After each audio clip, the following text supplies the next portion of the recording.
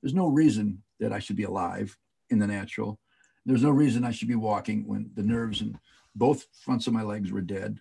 The neurologist tested them, they were dead. Feet hung down like this. There's no reason I could see after 5.5 years. But the biggest thing is the person I was born again.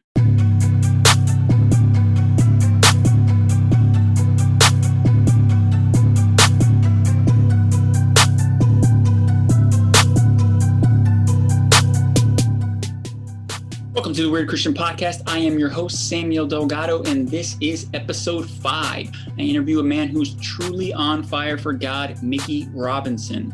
He shares his near-death experience after nearly burning to death in a plane crash. Not only did God heal his legs after he was told he could never walk again, his eye after he was told he would never be able to see again, God healed his very soul and gave him new life in him. I can't wait for you to hear our conversation. So with no further ado, let's get weird. We're going to talk about life and about the power of life and about the person and personality of Jesus, God the Father, and the Holy Spirit. Most people have heard those three names, God the Father, Jesus Christ, and the Holy Spirit. A lot of people have a lot of information, either historical information or nominal church information. There's movies, there's books, there's artworks, all depicting this. But unless you have a personal encounter and a revelation, they're just characters in history and in religious philosophy, spiritual philosophy, whatever. But for people who are seekers, if you seek, you will find. I got to say, by definition, I didn't start out as a seeker. I was born in a suburb, or Cleveland, Ohio. I was raised in a suburb called Independence, Ohio. It's a suburb of Cleveland, and I was born in 1949. So I grew up, they would call me a post-World War II baby boomer. I guess people were really nervous during the war. And then afterwards, boom, there was lots of babies, and I was one of them. And the place I grew up was middle, maybe upper middle, and it was a suburb, which there was a big industrial city, which Cleveland was, and a lot of jobs, people would go into the city. And there were many ethnic neighborhoods surrounding that. There was a Polish neighborhood, an Irish neighborhood, African-American neighborhood, all Italian neighborhood, and they're all very, very separate. But when these suburbs began to develop, people had to mingle. So on my mom's side of the family, she was Italian. She was one of 9 children born, one of the first born actually in the United States. So from the time I'm an infant, I grew up in a Catholic church and went to a Catholic school. Now my father was the youngest of 6 boys. He was a proclaimed atheist, but he was very tolerant. He would drop us off and we'd go to church. It was me, and then eventually it was 2 boys, 2 girls. I was third in the birth order, and went to Catholic school for 8 grades. Then went to public high school. And so I heard all about Jesus, and every holiday. And we were glad we were in the Catholic school because we got off days when the public school didn't get off. Other than that, it was everybody kind of knew everybody in our town. We even rode the same bus as the public school. There wasn't any of this politically correct or problems like that. Yeah. So it was normal. And I found out at an early age I was really good at sports, and then you're in certain groups of people.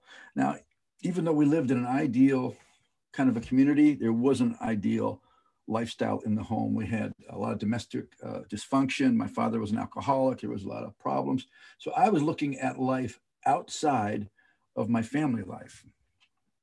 At that time, I was maybe one of the first TV generations, so there was everything was Smiling, Leave It to Beaver, Bonanza, everything was nice. Everybody, if you're an American, you could get the American dream if you just exercise a little bit of character and ability. And so the older I got, it seems I thought I was smarter. And it used to be a term, I don't know if people still use it. Hey, that person needs to get their act together. That person doesn't have that act together. Or that person's got their act together. I like to have this focus. God isn't looking for people who know they've got their act together. He can work with people who know their act or their acting is over, that we can't pretend that things are okay, that we're good, that we can accomplish all the stuff we need to have the peace in our lives. And though I had what it took on the outside to be in the right group, have the right girlfriend, get on the football team, the swim team. I was a gymnast, played baseball, was in championship football, all that stuff. And I had the right group of friends. I kind of knew everybody, and I didn't really distinct from that, but everybody. But inside, what I was really missing was something that you can't get from this world. There's not enough money. There's not enough relationships. There's not the right girlfriend or marital partner. There isn't the right job. There's not right anything, because what we needed, you can only get from outside of this earthly realm. Even though I heard all about spiritual principles and all that, the faster I got moving forward in my, quote, ambition, the more I was living only for the moment. And so when I graduated from high school, it was on a Thursday. The following Monday was my 18th birthday, and I started working in a job in a stock brokerage firm in downtown Cleveland. Never been to university, didn't read any books about it, but I thought that's kind of flashy. I went and interviewed, and basically I put on my best clothes. I went in there to impress the people, and this sounded like a cool job. And then I found out they were interviewing 300. I mean, they called me back in a group of 10, and they actually hired me. Wow. And after a few months, I was promoted. So this fit all of my, quote, my natural abilities and talents. It was very trendy. It was fast moving. This is a time in our economy when there was all kinds of opportunities. And I'm then buying and selling stock for the executives, handling millions of dollars of other people's money every day. And they're grooming me to be somebody. So my ego was blowing up about as big as a hot air balloon. Yeah. I felt really good. And, but when you are living for temporal excitement, there just isn't enough. There's not enough excitement. And so I was fascinated with flying from a little kid. I like the Wright brothers. Superman was my superhero. There's no way Batman could beat Superman. I don't care what the Marvel people do. There's just no way. And I looked about airplanes, gliders, the NASA space program, anything about flight. And I went down to actually to a sportsman show in Cleveland, thinking I'm going to buy this kit. I don't know where I get the money to make what's called a gyrocopter. It's a Volkswagen motor, like a lawn chair. I'm sure duct tape would be involved, but it's actually, I saw it in a James Bond movie. They assembled it out of a packing trunk and put it together. And it's really a cool flying machine. And some guy from North Carolina developed it. But before I could find that exhibit, I saw a big screen, full-size photograph, high definition. And it was like in the movie when the guy sees the girl, everything gets blurry on this side and this, and they're running in slow motion to each other.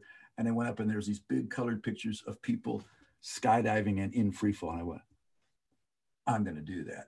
And I signed up and I went out the next Saturday.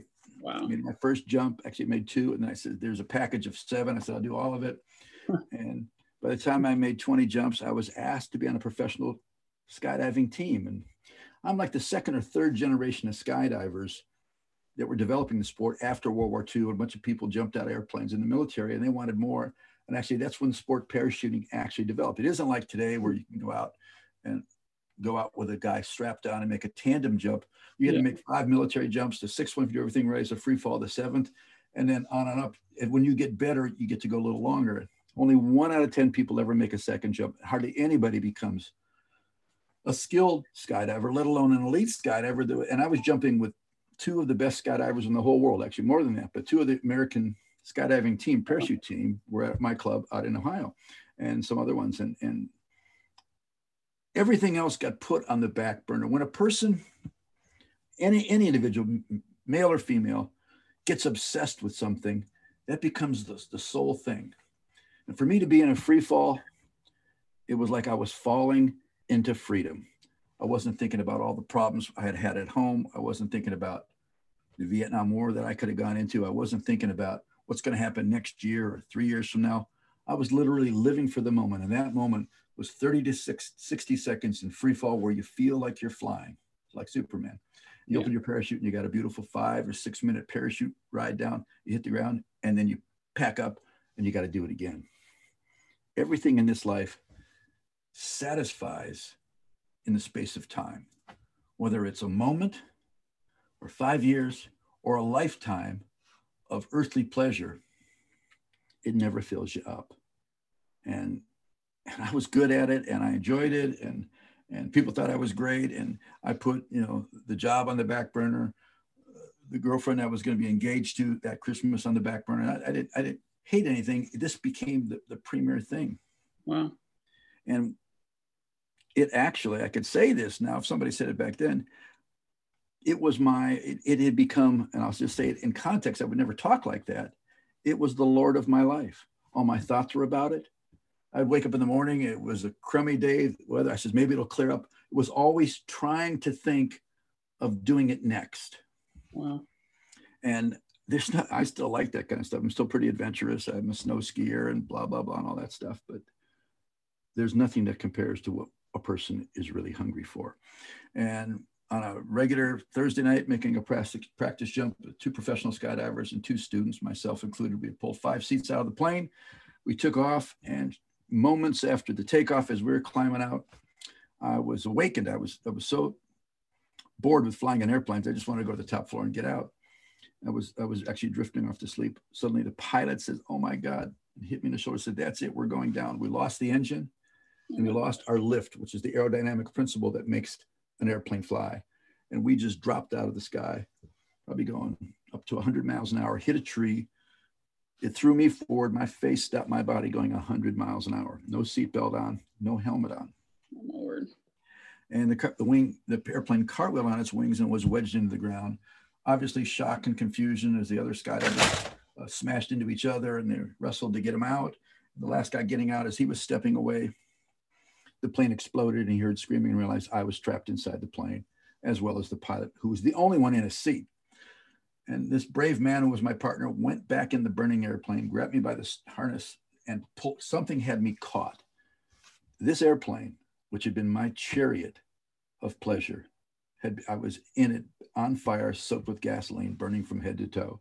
Smashed my head. I had head injury, and I don't remember actually being in the plane and in fire.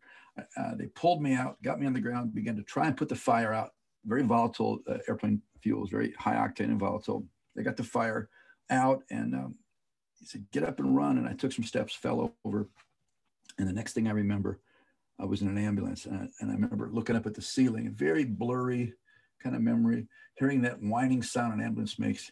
And for the first time in my life, a person that didn't really know God called out to a Lord that I never served and said, "Help me, please help me. I'm sorry, help me."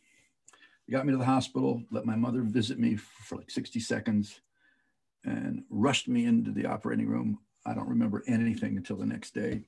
The doctors, I had a brain injury from hitting my head. I'm blind in my right eye. Third degree burns over a large portion of my body, 2nd degree burns over other parts of it. Obviously, tremendous impact, shock, and trauma. They didn't think I'd make it through the night. They thought I would just die of shock. But I made it through the night, and the next thing I remember, there was a stream of people coming to see me.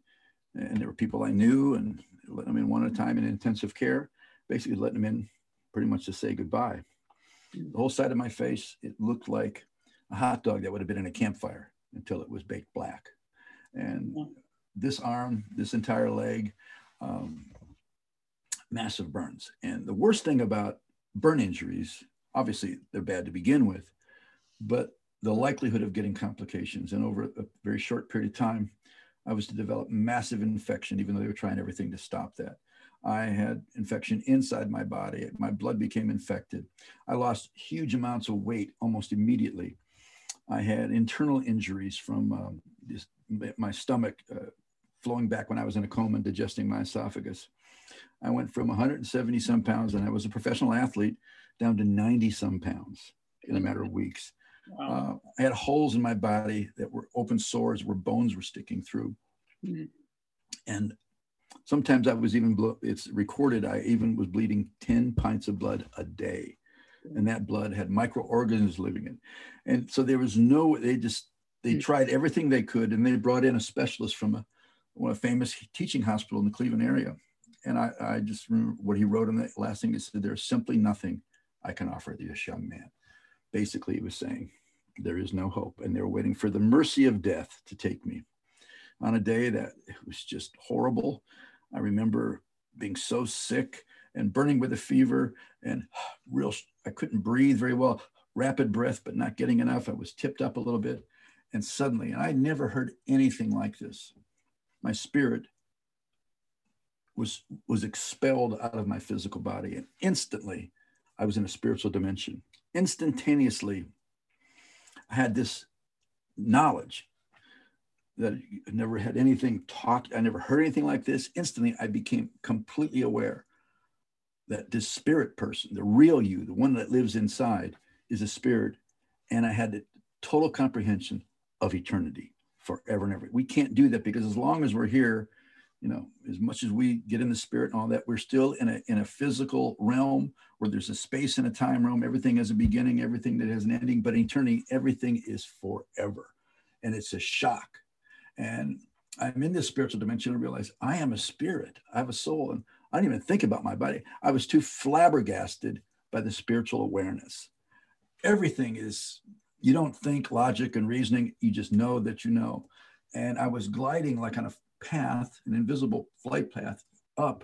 I could see this white, circular, pure white like snow and bright as the sun, but I could look right at it. And I felt like a peace emanating from it. And I was being drawn there. And as I was almost there, I felt, only I could describe it, like a pressure on my right side. And I looked and I knew I could sense this realm. It was blacker than black. It was eternal. I knew if a person's spirit goes there, they will be cut off forever from the source of life. You'll be super consciousness, desirous of everything, knowing you will never experience it. Like if I would take you and pick you up and put you in a swimming pool of black ink and put you under, you'd be conscious, you wouldn't feel anything, you wouldn't see anybody, you wouldn't taste, none of your senses would be affected, and you would want everything knowing you would get nothing forever and ever. That is what's called the outer darkness. And as that was closing, eclipsing on me, I began to cry out the same untrained, clumsy, but desperate prayer. I said, God, help me. I'm sorry. Forgive me. Give me another chance. I want to be alive. When I said I want to be alive, I got thrust through that white, as this blackness was closing off like a door closing, an eclipse. It was like just a band of pure white light that I could see through. I flew through that crack, and instantly I was standing in the third heaven, in the presence of the real God. Instantaneously, I knew I would never die forever and ever and ever. Instantaneously. There's three things I want to talk about, make mention of in the supernatural that was unheard of to me. One was eternity. It's unbelievable. The comprehension of forever and ever, it just doesn't work for us here as physical beings. The second thing, and this is maybe hard for people to comprehend, my consciousness was as if I had never done anything wrong forever, anytime, as if I was completely innocent always. And the third thing is the most powerful thing is being exposed to the undiluted, perfect love of God. I think that's it's so incredible. Now they say, well, what did you see? What it was like? Oh, I didn't see any little fat babies with diapers on them, playing a guitar and flying around with wings. Didn't see any people. Didn't see St. Peter at the gate checking IDs. I didn't see any personalities. And the stuff that this was made out of, it was like see-through glass, translucent glass, but it had colors in it that you could see through. And all around, it was all around. Everything was made out of this jewel-like stuff that was hard to describe. And everything is alive, and everything is worshiping God. And in coming from my left to right was this, it is a river, but it looks like light flowing with little golden flecks in it. And it was going through me, like from where between my waist and my knees. It's the river of life. And everything that river touches is completely alive. It's an extension of God and his glory. And then I saw a vision, an open vision, 4 dimensions of about almost 6.5 years from then into the future. I saw trouble on earth. I saw glorious things. I saw my wife 5 years before I met her. I saw the first house we were going to have 6 years before it happened. I could smell the flowers. There's this lilac bushes that were growing outside the gate where we were going to have horses. And it was this sense of peace. I said, this pretty blonde girl who was my wife that I wasn't going to meet for another 5.5 years walking towards me. And then I saw this other scene in a tropical paradise, and I heard someone was speaking. Then I zoomed into the matrix. The Lord took me into it. And it was me talking, and I heard myself saying, so this is paradise. It was actually a place in the Caribbean. And when I heard that and saw that, suddenly that vanished, and I was in the presence of God, and God revealed what he was doing to me. He didn't speak to me in words like me into this microphone or me into this screen. His very thoughts and his heart and his words came right into my spirit by the Spirit. And I knew I was going back to the earth, and I didn't want to go. But when he spoke, I began to get withdrawn, like the way I came out of the third heaven, went through the second heaven, didn't see anything. Through the earth's atmosphere, I could feel my spirit passing through the roof of the hospital and settled into my body. I could feel it pushing my, like if you could imagine you were made out of wind and you went into a sponge or a bushy tree or something, you could, and as I woke up, I could see out of this eye was blind, and hear out of these ears, I was worshiping God in languages I never heard of. And the person who had multiple causes, fatal afflictions of death, came alive instantly. And around the bed, there were, I don't know, 5 or 6 doctors and nurses. They were staring at me. And I had the ability to sense through the spiritual senses now to know what was in each person. And these people were absolutely terrified by what they just saw. And it's hard to describe. Just listen to me. And if you have questions, you can ask me what I mean by this. I felt bad. I was so full of a love that I didn't know existed. You see, because what I saw in heaven, I didn't see any image of the person of God. I saw this river of life. That river was now inside me, and the Lord himself was now inside me. Nothing was going on up here, but out of me, I was just so full of love. Everything about me was still catastrophic and fatal. No healing had begun. They were waiting for me to die. They had saw something terrible happen. Somehow I woke up. They were scared. I felt bad that these people felt bad. Everything about me was fatal in the natural, horrible, pain, suffering, everything was lost. And I was so full of life. It's unfathomable, but that's the power of God's redeeming love. Even muscle memory won't be remembered in heaven. And now this person, I'm in this devastated body. The doctors are still waiting for me to die that day. I didn't. And the next day, there wasn't anything. I didn't get hit by lightning. I was still gravely sick. They found out more was wrong with me. But from that point on, God began a redemption. From that point on, things began to change. I was a different person. I was never like this before. I never met anybody like this before. I never heard of anything. And sovereignly, God began to work. So there's all kinds of things. Now, I'll reserve that for you to ask me any questions when I get done with this, because I was in intensive care for about 4 months. And then I was in a basket case ward until they were going to transfer me to a rehabilitation hospital, which was on the other side of town, which was for people that had really big problems. And I said I was going to walk. I lost the ability to walk. Both my legs, below my knees, the nerves were dead. I said, never walk again. I said, I'm going to walk out of here. And I had multiple things that God gave me bursts of faith. I didn't have words for it, but I know that life was beginning to grow, a new kind of life. And God healed me on May 15th of both legs being paralyzed. They popped back up when I spoke to him. I was blind for 5.5 years in my right eye. I could see, and the eye was supposedly dead. But the biggest thing, and I always want to emphasize this, a person who was as good as whatever I did that was good, no matter what I did, I was a sinner, and there was nothing redemptive or rewarding about what I had previously done. Now God basically answered my desperate prayer. I want to live, give me another chance. He sent me back from that condition and began to heal me. And I did find that woman, pretty blonde, that I saw in the vision.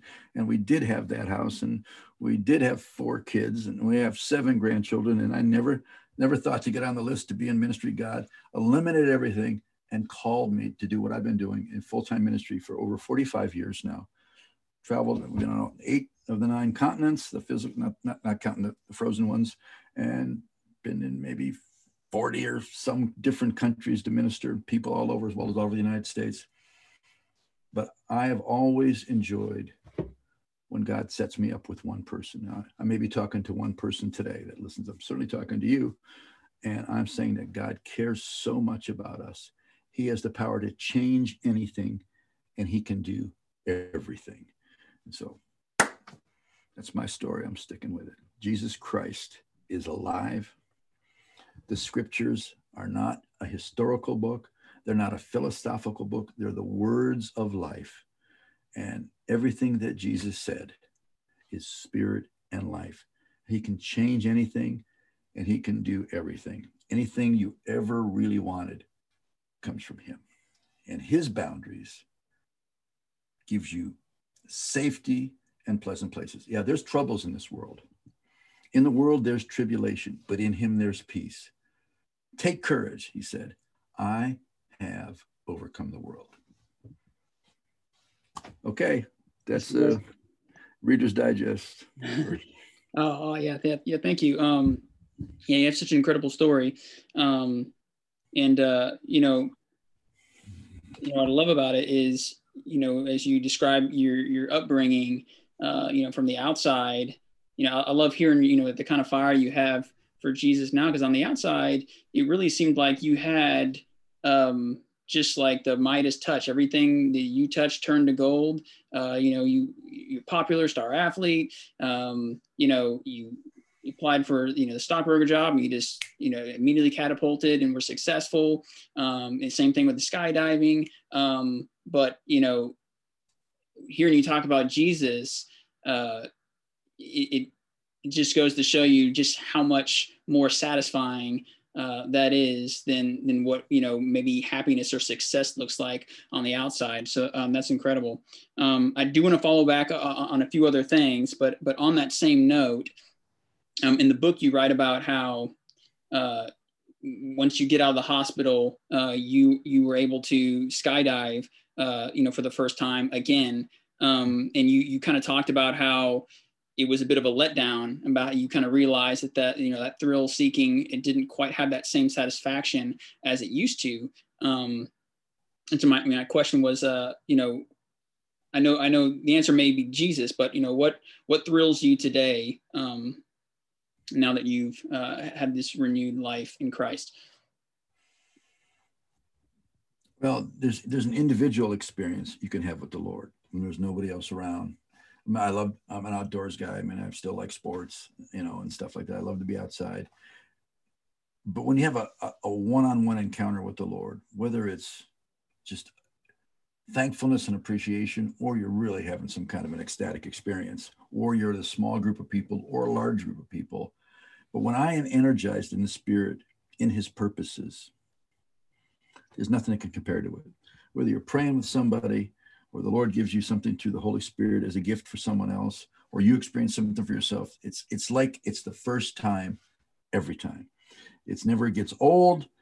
It never is like, oh, I know what this is like. It's always fresh, exhilarating, and it charges you up. It's like charging your spiritual batteries.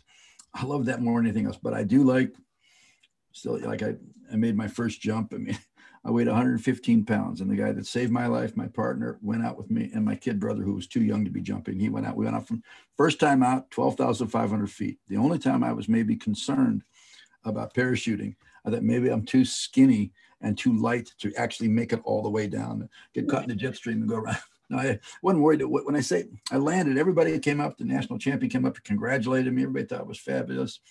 And it was, I like it. But God had other purposes for me. And I made actually a number of jumps, and I had an experience 2 years later where I basically questioned everything and began to really seek the Lord. Because my job at that time was being healed. My job, what the Lord was doing was healing me. And he was showing me things in the spiritual realm. And some of the stuff I was doing, what I was exposed to, was not God. And you just can't say everything's all good, everything's under grace. It's not like a Chinese restaurant, I'll have something from column A and something from column B. God was showing me there's consequences. There's good things. There's living things, and there's temporary, like just carnal things, but then there's destructive things. Yeah. And our world was changed. I was seeing them through different eyes and having different perception. And I thought, because of this love, I thought not only are you supposed to love everybody, you could say everything's okay, and that's not right. And it's not that you judge people. It's like there's certain things you shouldn't do, or I shouldn't do, and that may change. It doesn't mean that you get so good you can do anything. You know, there's things that is never going to be healthy to do. You can waste time, or you can do worse than that. You can do things that are destructive, either yourself. Sin is a violation of relationship. You violate relationship with God, yourself, or other people. Destructive things basically have consequences. Sometimes they spread out like collateral damage, but edifying things, you build yourself up and you project light and life, and that affects people. That affects circumstances. Some of those things last forever. Some of those things, you'll never know. There are people that get emails or hear testimonies. Well, what you said, I just had someone come up this morning and say that they saw me on TV and blam, they changed their life and all that. That's great. It's really about Jesus. If there's anything about me that is noteworthy, it's my absolute weakness and God's incredible, unlimited strength. I don't say that to try and sound right. I know how strong I was. That was all in the natural. Even when I did good, was only temporary. But the eternal things that happen to a person when I don't minister for God, I minister from God. Right. From actually being personally with him and him changing me, and out of, he says, I am the vine, you are the branches. What we draw from him, in other words, he's the root. If I cut my bushes off today and set them in the sun, 10 minutes later, it would look the same way. But tomorrow it would dry up. Anything that we draw from the source of life, which is the Lord himself. We don't just all of a sudden get mature and we can do it on our own. So I realized that everything I do that is really living is because I'm rooted and grounded in him and his love. And that's what comes out of me. So that's what I really like. I do like to mess around with my family, like to mess around with my friends. Had the privilege to travel the world. I love being at home. I go out with my chainsaw, try and clean up, burn my own firewood when it's cold. I mean, we have a fake winter here in Tennessee. You know that. I don't know. Where were you from originally? Tulsa, Oklahoma. Well, okay. You probably never lived in the North. No. Did you ever visit the North? No. Yeah, we have. Well, they have winter where it's cold and frozen all the time. And we had this winter. We had some real winter here a month ago for about 5 days. But yeah. I mean, I enjoy having my life back. I'll say that. But I love the things of God. I love worship. I love music. I do a lot of things that I enjoy. And some things that maybe they're just, I don't think, it's not that, see, if I'd have got into skydiving again as a continual hobby or something to do, it would absorb it. To do it at the level I did it, you got to really do it. Yeah, right. Like, somebody who's really good at something, they just can't go and do it at kind of a novice level. And right, yeah. You can't be a professional golfer and go live on putt-putt. I mean, it's just not going to work. Yeah. You're not going to, it would be meaningless. And I think it would have taken me, I mean, again, the first special number of years was intensely healing me and training me. And I'm still learning as a follower of Jesus. I tell people I'm not an expert because X means has been, and spurt is a drip under pressure. So I just want to keep following Jesus. And awesome. All right. So I have a couple just follow-up questions from your story. So between the time that you got to the hospital and the time you had your near-death experience, how much time had passed between them? It's good. Someone asked me that, and I don't have it really journaled down. I have the only records I have were my dismissal notes from the first hospital. Yeah. And the notes from this expert physician who named all these horrible conditions I had. And in the end, he wrote, there's nothing I can offer this young man. I'm estimating it's in weeks and not months that I had a really rapid decline. I remember I was in a coma on a particular day, and you could stick a scalpel in me. I wouldn't have felt it. There's no hearing, there's no seeing. But all of a sudden, the lead doctor was on this side of the bed, with a thing, talking to a nurse over here. I can tell you what he was wearing. He says, when this patient, Mr. Robinson, dies, I want you to sanitize this area and move that bed over here, Mr. Clark over here. So I'm thinking, no. Even though I was in a coma, I could not hear, I could not see, I could not respond, I was unresponsive. My spirit could hear and see. Yeah. And it was like soon, maybe the next day after that, when I actually had this near death-like experience. Wow. I said, if you say, well, you really did it, doesn't really matter. I mean, I'm alive now, and I had enough to kill numerous people. The doctor named 6 or 7 complications. The following year, when I came back to visit him, he was telling their doctor, I had this, it was fatal, I had this, it was fatal. I mean, there's no reason that I should be alive in the natural.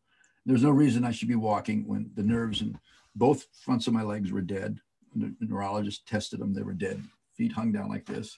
There's no reason I could see after 5.5 years. But the biggest thing is the person, I was born again. I never heard of that.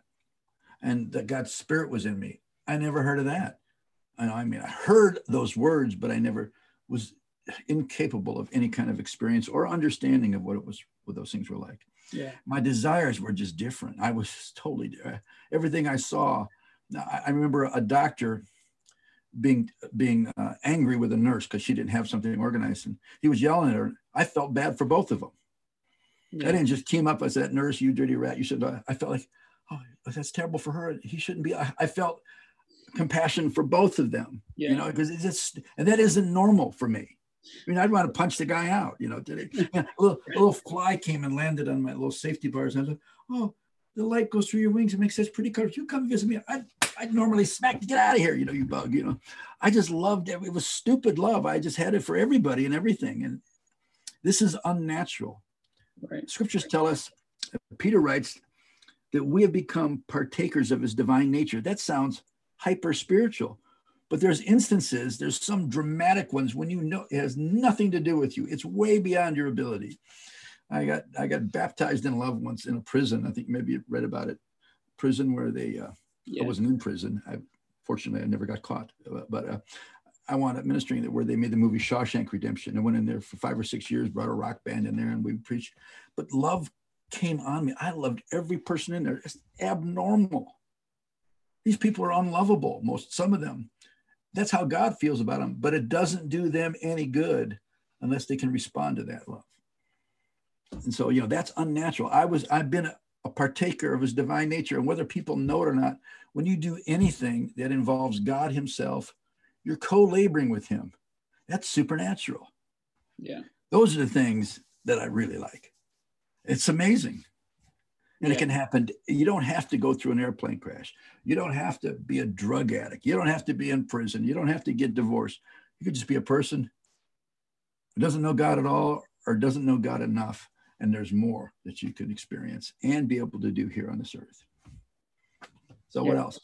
Awesome. So the other kind of question I had about kind of your time in the hospital, how long do you think you were outside of your body?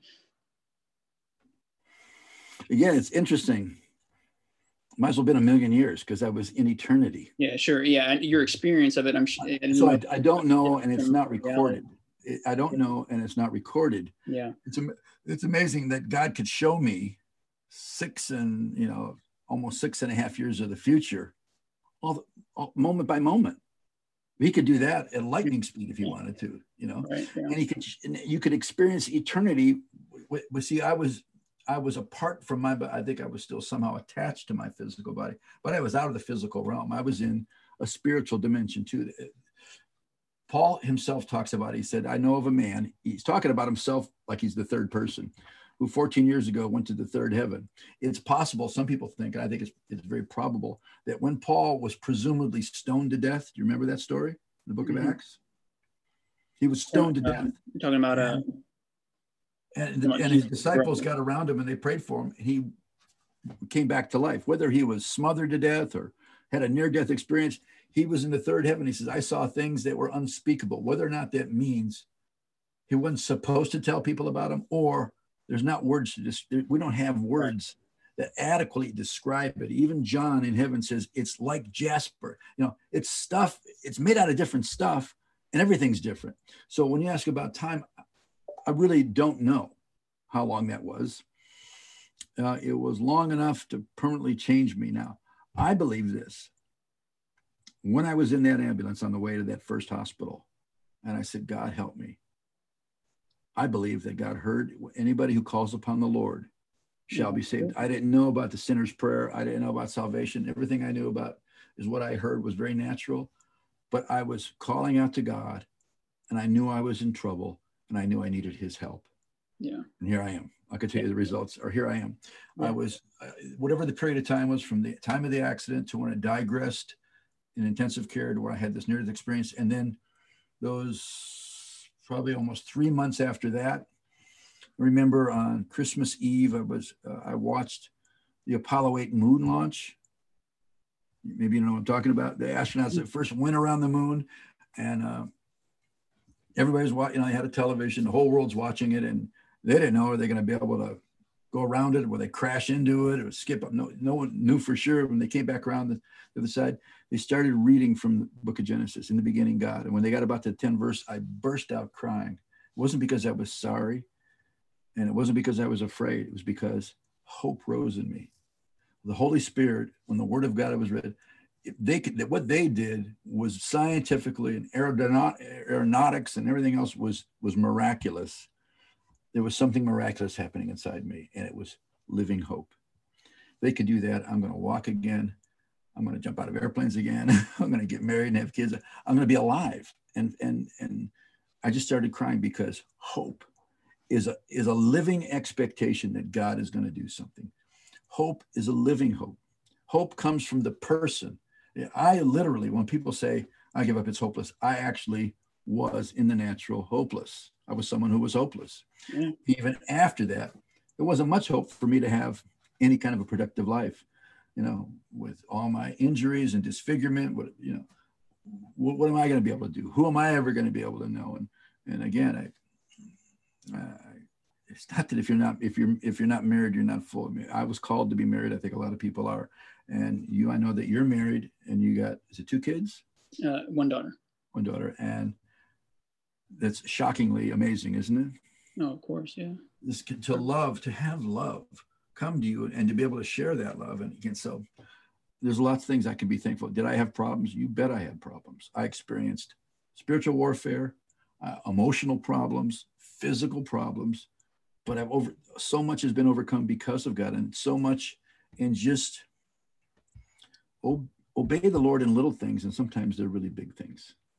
And it caused me to do. I mean, like I said, I never thought I'd quote be in ministry. I just happy to be alive and happy to be around. This was all new to me at the beginning.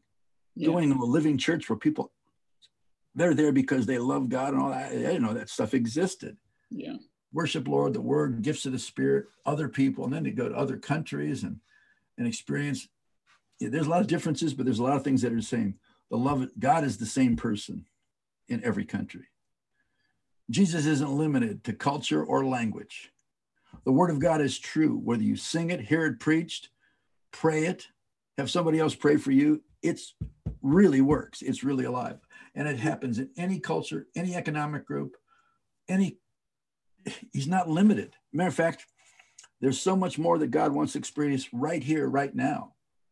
I believe that we're in a time right now, what the world needs now is a declaration of the true message of the kingdom and a demonstration of the kingdom. Jesus sometimes demonstrated, he would heal somebody and then he would describe it, or he would declare something and then he would do something. He himself, he is the model for everything spiritual, everything supernatural, and everything. He is the exact, it says, reputation of the invisible God. If you now want to know what God is like, look unto Jesus. Listen to his words. Amen. And see what he does. So I love that you described your experience in that ambulance as that declaration of faith. It doesn't have to be anything fancy to, you at that moment, you put your life in the Lord's hands and you put your faith in him. And that was a moment you were fully trusting in him to save you. So that's beautiful. Let me Let me ask you one more question. And this kind of relates to your book. I encourage everyone to, why don't we start there?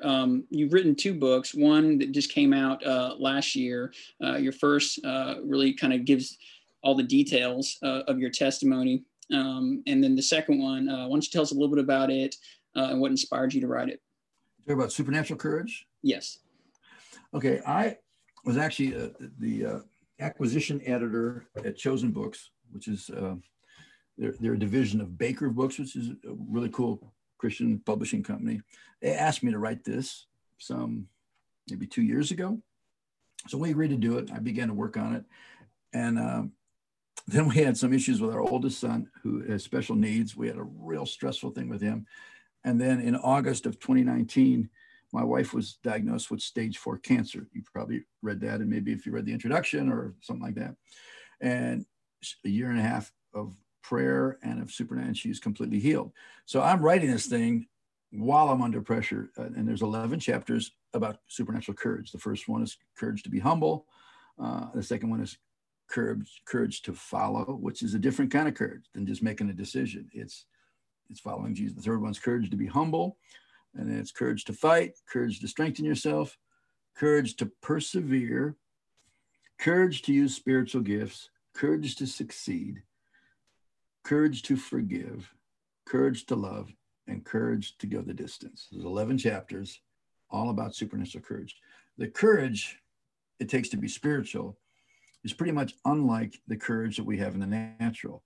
It's almost like it's an entity. What we're good at sometimes could be an enemy. It's like, will God use our natural abilities as he cleans them up, sanctifies them, empowers them, but he doesn't usually call us to what we can do. He calls us to what we can't do without him. Moses had a pretty hard assignment. You're going to go to the world superpower, Pharaoh, who's used slaves for 425 years. And you're going to tell him with a stick in your hand, okay, guess what? Let all these people go. The source of your free labor. So you gotta let them go. And how is that? How would you like that assignment? This is what I want you to do. How am I going to do this? And then he showed him a couple of miraculous things, and he did 10 things and did it. Then Jesus has an assignment for us. He said, greater things you'll do because I go to the Father. Now, it's not just that we have electronics or we can be doing this. I really think literally he means greater healings, greater miracles, all kinds of stuff. We're going to see amazing supernatural things, average people doing them. We need everybody doing something. And I think the more that we realize how needy we are, and we do have to have this work of the Holy Spirit that produces this spiritual bravery, this confidence to do it. And it's hard to know in advance you got to do something. Sometimes when something happens spontaneously, you just have to react in the Spirit. That happens sometimes. When you have to think about it ahead of time, and all kinds of excuses can come in, but when you do it in God, you really feel it's victorious. So questions relative to that about the book. It takes a courage to hope. Again, I was someone who really scientifically was hopeless. Yeah. But I started to expect things. I don't know why. I didn't have anybody to teach me. I didn't know anything about healing. I didn't know anything about restoration. I didn't know anything about the gifts of the Spirit, but they were beginning to work. So, and then courage to follow for your whole life. The scripture says, as you received him, so walk in him. Did I or anybody else receive him because we were good enough? Did we receive him because we knew we earned it? No, we were desperately saying, God, I'm sorry. I need you. And then he forgives us. He cleans us. He empowers us with new life. But then to walk with him all of our life, we have to have courage to follow him, especially when the whole world's going a different way. Your friends let you down, things happen, and you still are going to walk with Jesus. It takes another kind of courage to continue to go all the way with Jesus, to put everything in and then to walk with him. In the same way we received him, we walk him. It says, walk in the light as he is in the light. It's simple language and it's serious life stuff, but when you walk in the light, he shows you where you're going. Amen. It said his word is a lamp. I'm sure that if I asked you some questions, you'd give me all kinds of answers. What was it like when you really got serious with the Lord? How did that, what were you there and then something happened and then it changed and you went this way? I could ask you that. And we all have points. It's what I want to develop what I call chronic obedience. That means every little thing the Holy Spirit has us do, we just do. And that becomes normal. It's not always a tug of war. Well, I want to do this and I do this. It becomes a nature thing. Our new nature likes the stuff of God. Yeah, absolutely. And it's not just the promise of heaven. That's very important, obviously. But we're here on earth. We're just not being miserable until it's time to go to heaven. We should enjoy this life the way the Lord wants us to. Yeah. Yeah. So your book has all these examples of stories of your own and people that displayed this incredible courage. I think another example you used a couple times in the book was Gideon going into battle with 300.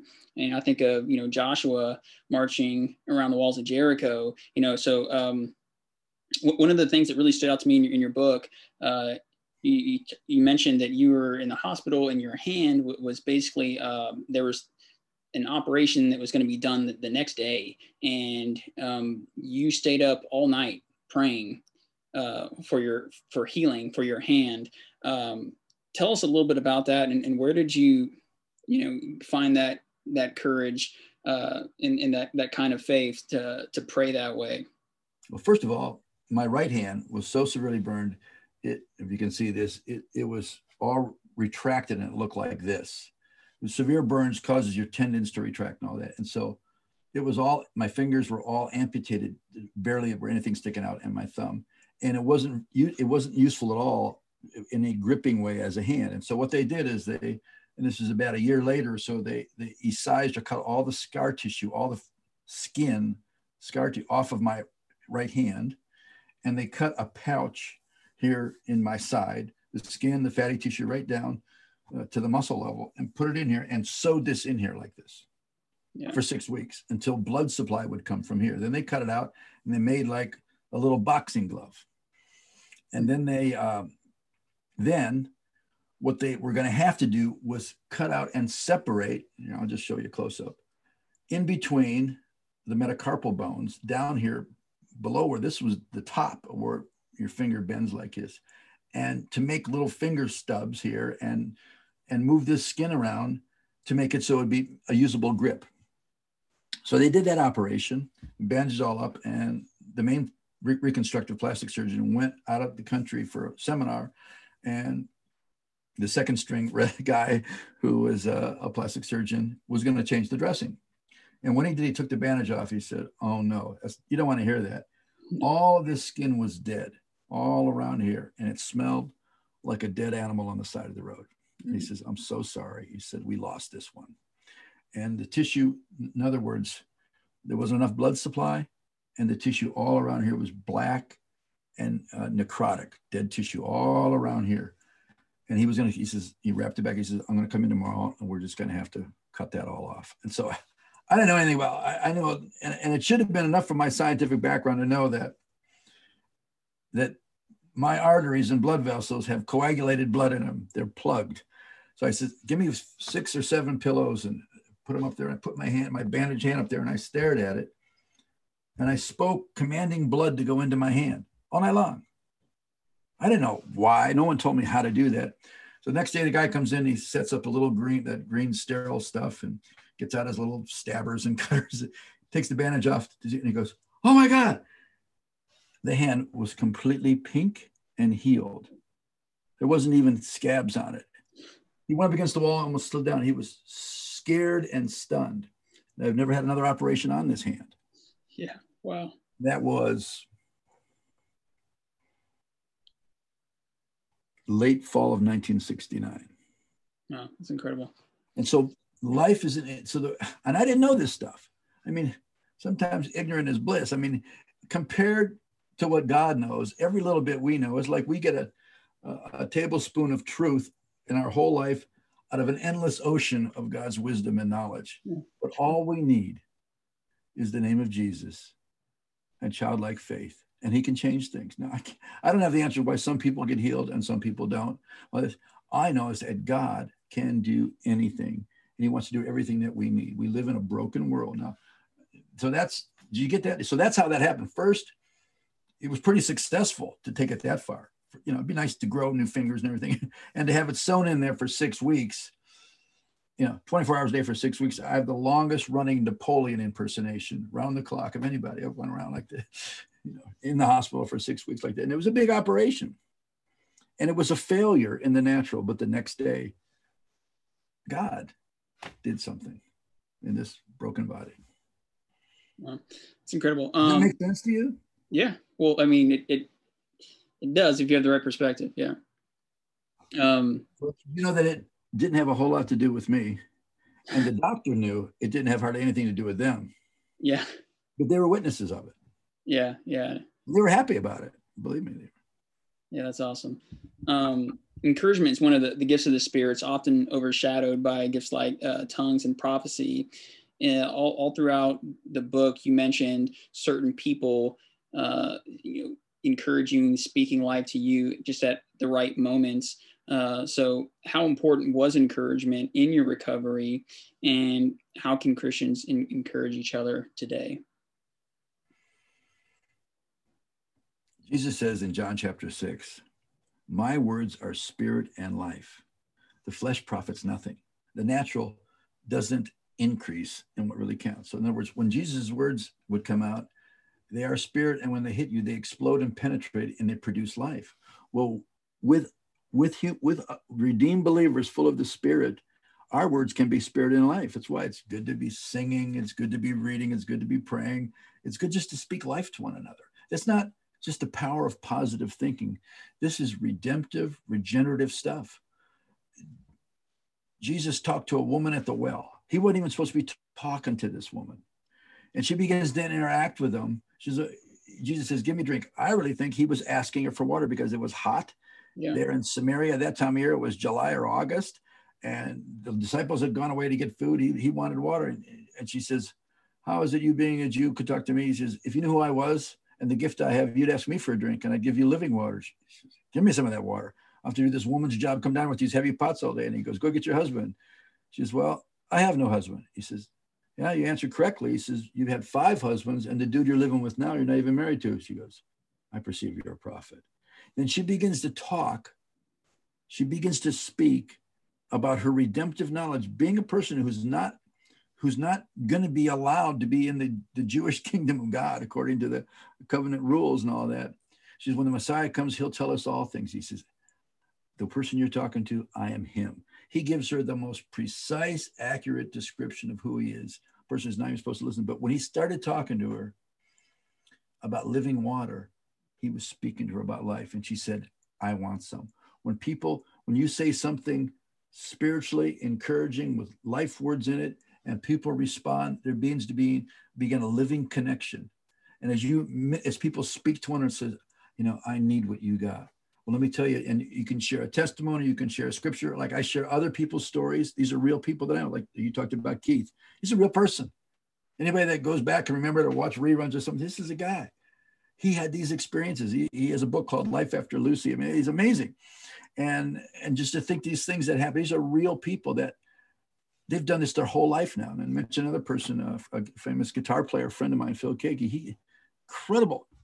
And we're friends to this day. But I remember him speaking in these big concerts in between songs, talking about Jesus after he was converted. And those words of life, they were life to me.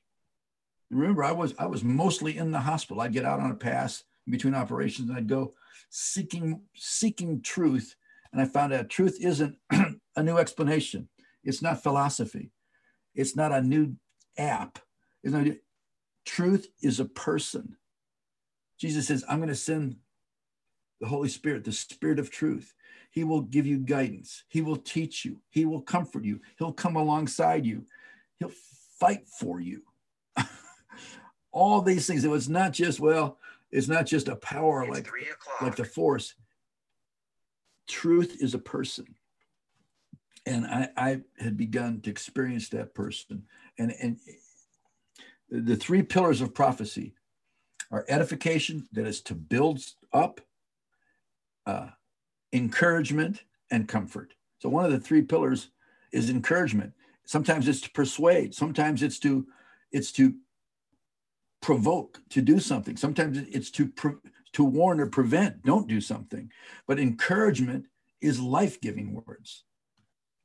You know, it's funny. Sometimes if you're in a good mood, you can run into somebody with a bad mood. It's not hard to tell. It's like, it might seem odd to you because you look at everything and everything, you see possibilities, you see it's good. You don't see, sometimes when a person's in a negative tailspin, everything they see is bad. Yeah, this is going bad, that's going bad, this is going bad, that's going bad. It's like, wait a minute, you're alive. Just stop. I'm not saying, see, anybody can have a bad moment that turns into a bad day. But if it's continuous, something needs to break that. And sometimes one word, one living word can snap a person up till they'll stand up in the spirit and they'll start walking away from that negativity or that mindset that makes them feel trapped. Satan is a liar, and he wants to make you think that you're a loser when you should know in your heart that you're a child of the King, that you're a son of the living God, that you've been born again and you're called to a purpose. Everybody that is hearing this, I don't care who it is right now, God has a plan for your life, and it's for good and not for bad. It's for life-giving things. And it's never too late to start. You can forget what's behind and move on ahead. The upward call of God in Christ Jesus. Amen. Another thing I read about in your book is you wrote about, in your chapter on humility, you wrote about false humility. What's the difference between true and false humility? Some people will just say, I'm nothing, I'm a loser. Human beings, we're just human and all this stuff. It still can be very self-centered to think of yourself as so small or rotten or insignificant. No, there is, you can call it false humility. It's still self-centered if you're doing that. Instead, someone who has humility but sees God and realize that God's given you opportunities. You take Gideon. I mean, Gideon was scrounging around trying to find some leftover grain there. He says, "Oh, mighty warrior." He says, looking behind him, saying, "Who are you talking about?" He says, I'm from the least tribe and all this. But then he gives him a sign. He tests God by putting out a fleece. Now it's wet. Now it's dry. And then he's another thing. And it said, when the word of the Lord came on him, it said God clothed himself with Gideon. It's like all of a sudden the word came on him and he had a spiritual revelation. It's like, this is the hand of God and you're a glove. God clothes you with himself. That's what we're like. I still have a body. I still have a mind. I still have a memory. But with God inside me and God energizing me, I am more than a mere man. So as long as I'm still looking at myself, whether I think I'm the greatest guy in the world or that I'm a crummy, I'm not worth anything, don't think, I'm no value, it's only God, that's still self-centered. But when you think I'm connected to God and God has a purpose, our focus is on God, and the time frame that we're in is opportunities for us to radiate God. Isaiah 60 says, "Arise and shine, for your light is come, and the glory of the Lord is upon you." He says, darkness, even deep darkness, will cover the earth, but people are going to come to you because you're going to shine with the light of God radiating. Now that's what happens to believers when they're not self-centered. They have the joy of the Lord, the joy of their salvation. They've got possibility thinking. They've got realizes, God put me here for a reason, and I run into people. I have too many thousands of supernatural setups. That means when I volunteered for God hundreds of times, here I'm, use me any way you want to. He remembers that, and he uses that. Sometimes when I least expect it, he brings someone in my path that it's been a preparation, and bam, it happens. And so I'm not focusing on me and my weaknesses. I never did this before. I'm not focusing on them and the mess that they're in. My focus is on, when you share Jesus with someone, you build a bridge with them, in them, that Jesus can walk on, and they can walk and meet Jesus on that. That's not being self-centered. It's yourself taking your connection with Jesus, and it becomes living words to somebody. They know, I don't know what you got, but what you got is good, and I want it. And then they can be receptive. Does that make sense? So false humility is like, I'm no good. I'm not worth it. That's still self-centered because you're looking at your limitations or your failures. Yeah. So either way, you really need to be dependent on God. We don't need to be thinking too much of ourselves or too little ourselves. We need to just be dependent on him. What do you think it was like for Peter after he failed at the very thing he would never do? Yeah. He was the most committed, the most outspoken about Jesus, and he denied him. Even after the resurrection, after he saw him, he said, I'm going to go back to be a fisherman. Because Jesus said, he says, tell the disciples and Peter, he didn't even think he was worthy to be called a disciple. So he did a similar miracle than when he called them with the first catch of fish. He did it again. They fished all night. This is after the resurrection. And someone's walking on the beach, says, children, how's the fishing? Horrible. We fished all night. There's not even one trying to commit suicide getting in this net. We can't. He says, throw it on the right side of the boat. They pull up 153 large fish. And John says, it's the Lord. Now, Peter, now remember, he was, I think, being self-centered again. He thought, like, Jesus is alive. He's resurrected. But I failed so bad. I'm just going to go back and be a fisherman. Didn't Jesus say, come with me, I'm going to make you fisher of men? That was 3.5 years before that. Peter walked on water. Peter prophesied to the Lord, but then Peter failed really bad. He walks with him. He says, Peter, do you love me? I really love you. You're the most fascinating, amazing. It's out of control. He says, feed my sheep. Go a little farther. He says, Peter, do you love me more than these other guys? He goes, yes, yes, yes, yes, yes. I really love you. And he asked him a third time. This time it says he's grieved. He said, basically Peter's saying, you knew everything about me and you know everything about me. And you are awesome. He denied him 3 times. He gave him an opportunity 3 times to declare, in spite of his weakness, in spite of his self-centeredness, that his love, his perception of who Jesus really is, caused Jesus to give grace. And then on the day of Pentecost, he preaches his first public message, and 3,000 people. He became a fisher of men, and he's continuing to this day. If we quote him, if we tell a story about him, he's still a fisher of men. So can you see how he got a person who had a pretty good resume with Jesus when he walked with him, but he fell so hard, he still looked at his failure. If there's anybody listening to this, and there's something that you have done over and over again, or something that you tried to get rid of, don't give up. Go to the Lord, go to somebody in the Lord, and bust down a wall that's blocking you. Remove stones that are in your path. Take off heavy weights that are holding you down. God can break loose any bondage, any habit, any mindset.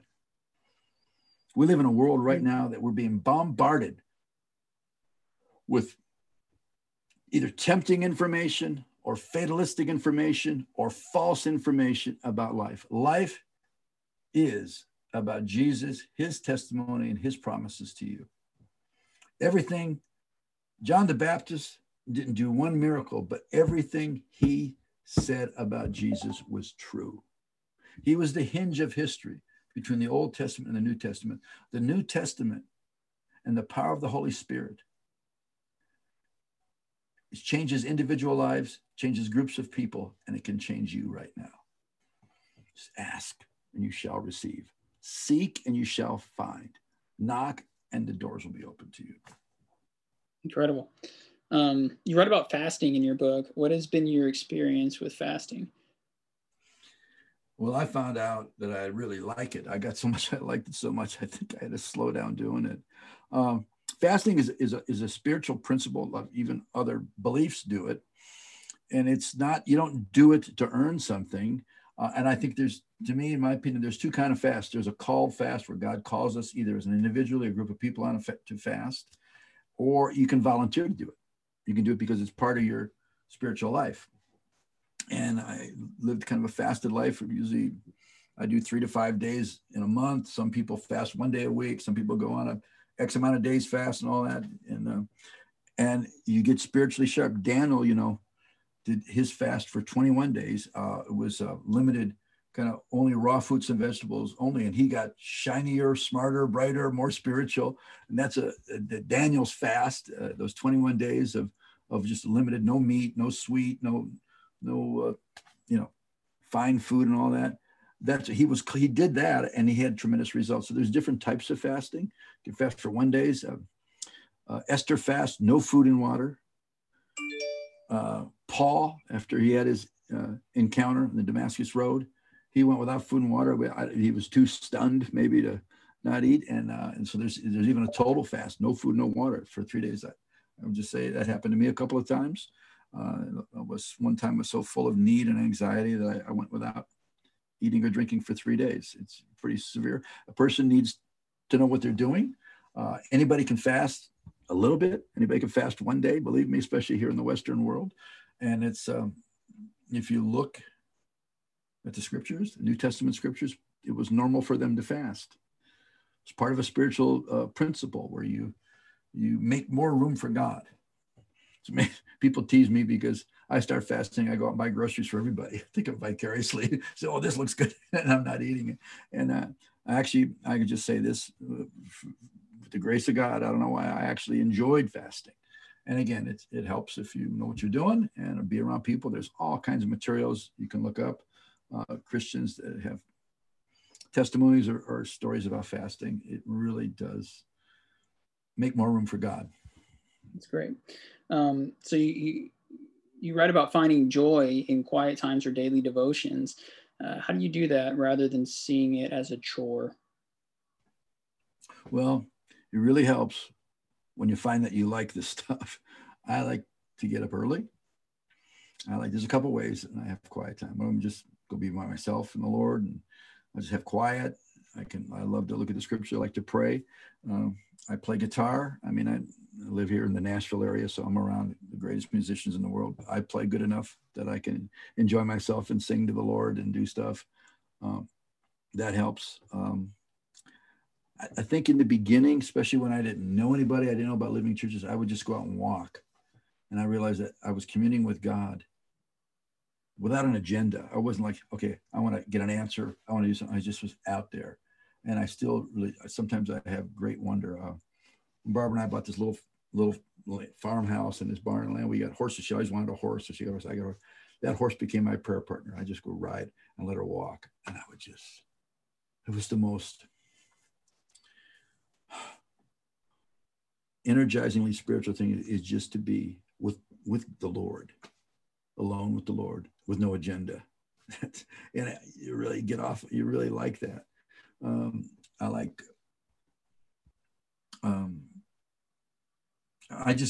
of course, music is a big help to us. We got some great songs, either instrumental or songs with words in them, and you can just listen and soak in them, turn them on, turn off, and you just see the Spirit will start flowing in you, and you be getting your own words. Yeah, that's great. Mm-hmm. You write about a healing. Did I answer that enough for you? No, yeah, absolutely. That was great. You write about a healing conference in your book where nearly 50 people were healed instantly. What do you say to those who are hardened by scammers that have been exposed? Well, I'll just say this. I know far more of the real people than I do with the scammers. Okay.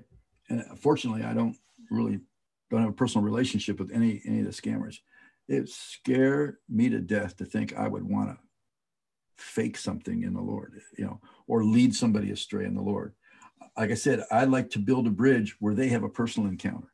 And I find out that a lot of my personal testimony or my personal experiences help people to connect in faith, and it's them and God because of something got triggered from me. But it isn't me by myself, and it's not me with some slick skill to talk him into it. It's not trickery. When there's something real happens, you can tell by the fruit. And so if people have been hurt, cheated, I really regret that. And there have been some smart people, educated people, lawyers and all that have been ripped off by scammers, not only in healing, but in certain other Christian business stuff or whatever. And that's horrific. And I would never want to do that. But I would say, look unto Jesus. Don't be so suspicious that you won't trust anybody. A person like that's been hurt, they have a hard time ever trusting anything or anybody. Unfortunately, the Lord's the one that we can only completely trust. Yeah. And because of people, sometimes that gets maligned. even good friends and good Christians can screw up and do bad things. I'm talking about they can do things to other people. Yeah. And again, a lot of it is when people do it willingly or worse, maliciously, that's some deep trouble. And I don't want anything to do with that. And I would get pretty defensive. And that's why I try and be real with people. I think that's some of what people that have experienced, Barbara and I, and most people with says, you guys are real people. You're down to earth doesn't mean that we're totally plain. Down to earth means like, we don't have a pretense. I mean, the real stuff is spectacular enough. Yeah. I don't need to hype up God Yeah, to have him be who he really is. I just need to tell the simple truth and let them experience him on his own. Again, it's a serious thing that you said. What do you do about people who've been scammed or people who have been led astray? Now, there's something I will say this qualified. There are people that have a genuine gifts of God, but have had character difficulties where they've had a fall or if they've done certain things. Unfortunately, it doesn't make the gift fake. That makes them weak and chronic and unchangeable, and they didn't change in a certain area. Like I said, Peter had a pretty good scorecard until he denied Jesus, and it was so bad but he repented, and then he had like 30 years of walking with the Lord. Yeah. Especially after Pentecost, where he led a lot of people and is still leading people to this day, mostly from his writings. And so the writings that actually John Mark wrote about him, eyewitness accounts of certain things, and his 2 epistles. So I say, Peter had a pretty bad fall. Would you agree? Yeah, of course. Yeah. Judas had a really bad one. Yeah. And there's people throughout history, but there's people in my life here that I've known for decades that they're not perfect, but they're walking in the fear of the Lord and in the love of God. And whatever their gifts are, they've really affected themselves and people. I know too many people that aren't like that. I know all kinds of people that are for real. Yeah. Yeah. Just about being able to separate fallen man between God. There's an aspect of the enemy that is called the accuser of the brethren. Right. He could say true things about people, but it's to accuse and it's not to be redemptive. I could see something, if the Lord shows me something that's a flaw or a mistake or a sin in some person, and if the person sees something, it's because God wants them to escape that, to break that. But the accuser wants to drive you in a corner and make you quit, make you a failure, make you do stupid things to try and fix it. The accuser of the brethren, and that's what sometimes happens to people because of the failings of human beings that are brothers and sisters or so-called brothers and sisters. Yeah. What do you say to those that God has chosen not to heal? I don't have an answer. I have a 45-year-old son who's in a wheelchair. And we've been praying for him, and we'll never stop praying for him. He's full of the Holy Ghost. He loves stuff. He likes to do stuff. He has suffered tremendously, and so we and our family. And I know all kinds of people that have been healed, and I know people that have not got healed. And so what do I say to them? Keep seeking the Lord. You can ask God, what can you do? Instead of asking, is this happening because I didn't pray enough? Is this because I sinned when I was a kid? Is this because I just did something wrong? Instead of asking the whys, ask who can help you. Jesus is the who. They can give you the answer or give you the power and introduce you to steps to take to get better. My wife just got healed of cancer, and all the reminders of that are present. Is cancer ever going to come back? It has in some people, but it's not today. I hate sickness, and especially something as so vicious as any kind of abnormality. The scripture says that we are getting in on spiritual forces of the age to come. Jesus is a futurist, right? I mean, he's a futurist about eternal life and about heaven, but he's also, we're ministering with things from the age to come. So we are in the kingdom, and yet it's still coming. There's an increase of the kingdom. So I look to the day when large portions are completely, hospitals are emptied. Or people that, like my son, there was a person, actually it's recorded in the book of Acts, when Paul was traveling, that he was in between, wait a minute. There was a person who was paralyzed and in bed for 8 years. No, and it was Peter. It's before he went to Cornelius's house. He went and prayed for this person who was in bed paralyzed for 8 years. And I'm sure that Paul wasn't the first person that prayed for that person. Why it took 8 years, I'm clueless. All I know is he prayed for that person. You think he was on kind of a spiritual high. And then, no, this was Peter. Did I say Paul?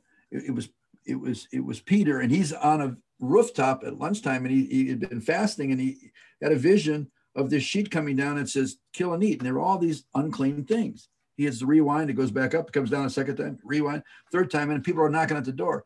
People that came from Cornelius, this is an Italian military guy who had an angel appear to him and says, go, here's the address of this guy, have him come and he wants to tell you stuff about the kingdom. It's like, he's wondering, what is this all about?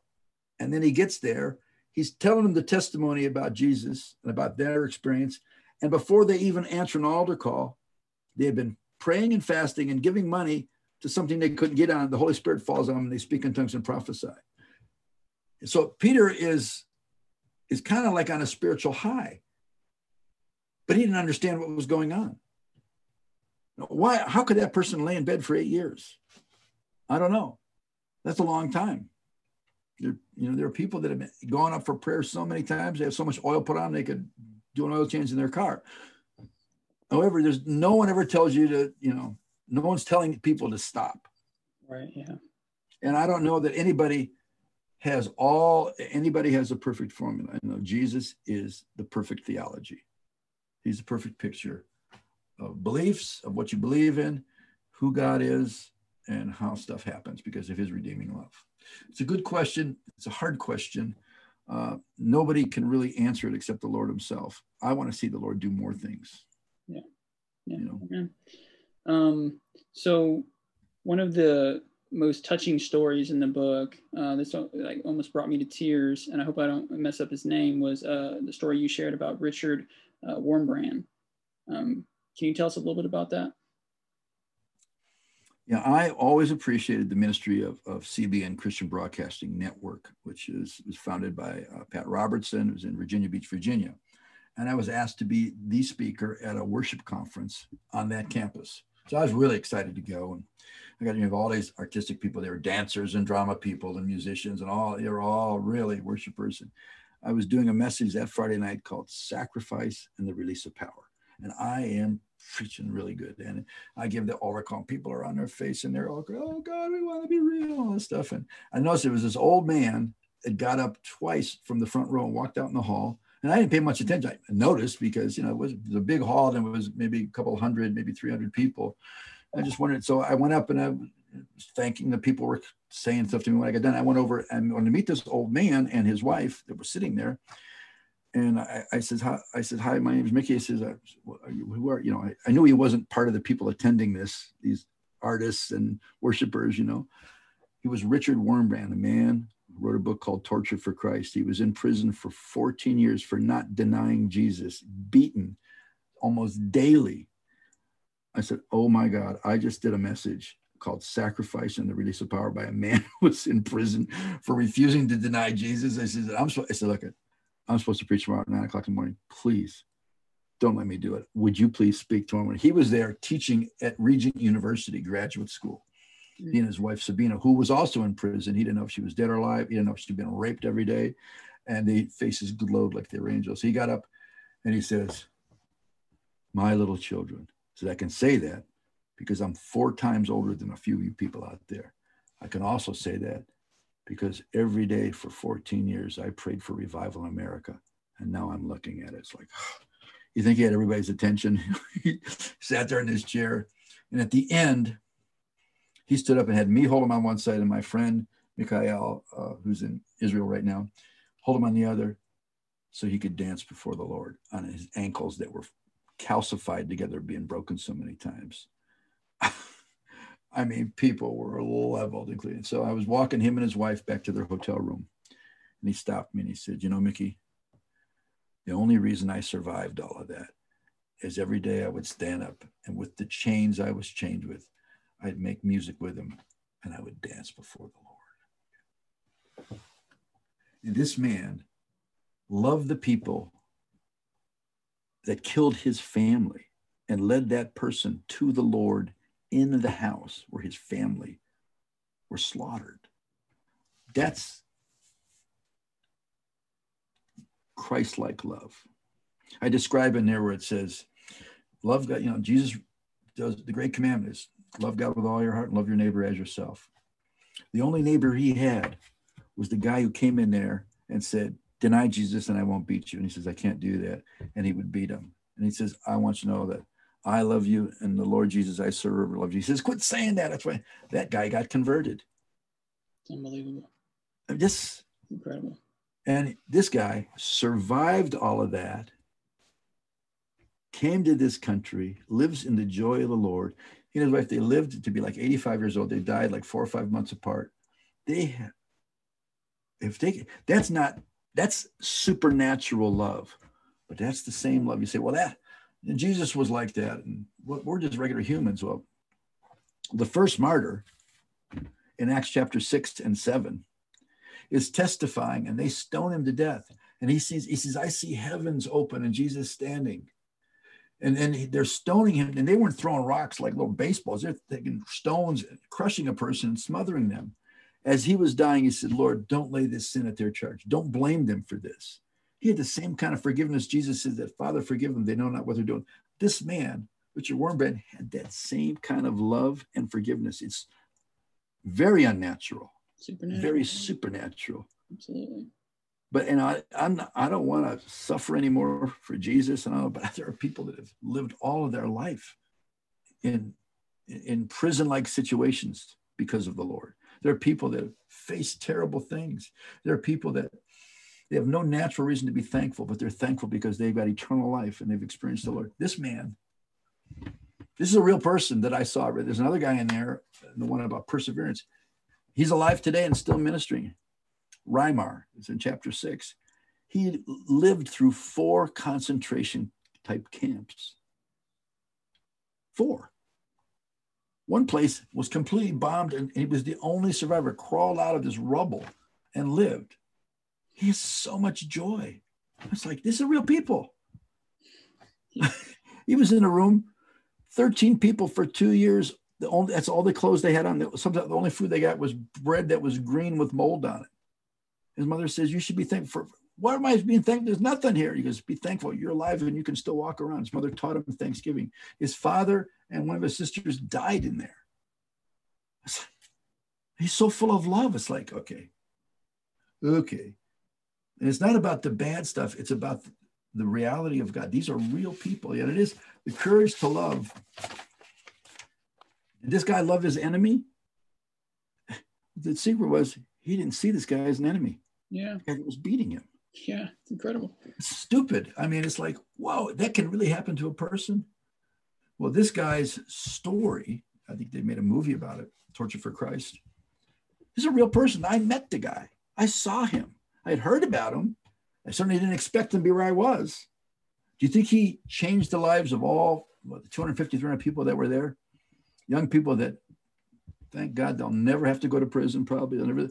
But there's any of us can be selfish. Any of us could, quote, feel sorry for ourselves. Anybody. It can happen to anybody.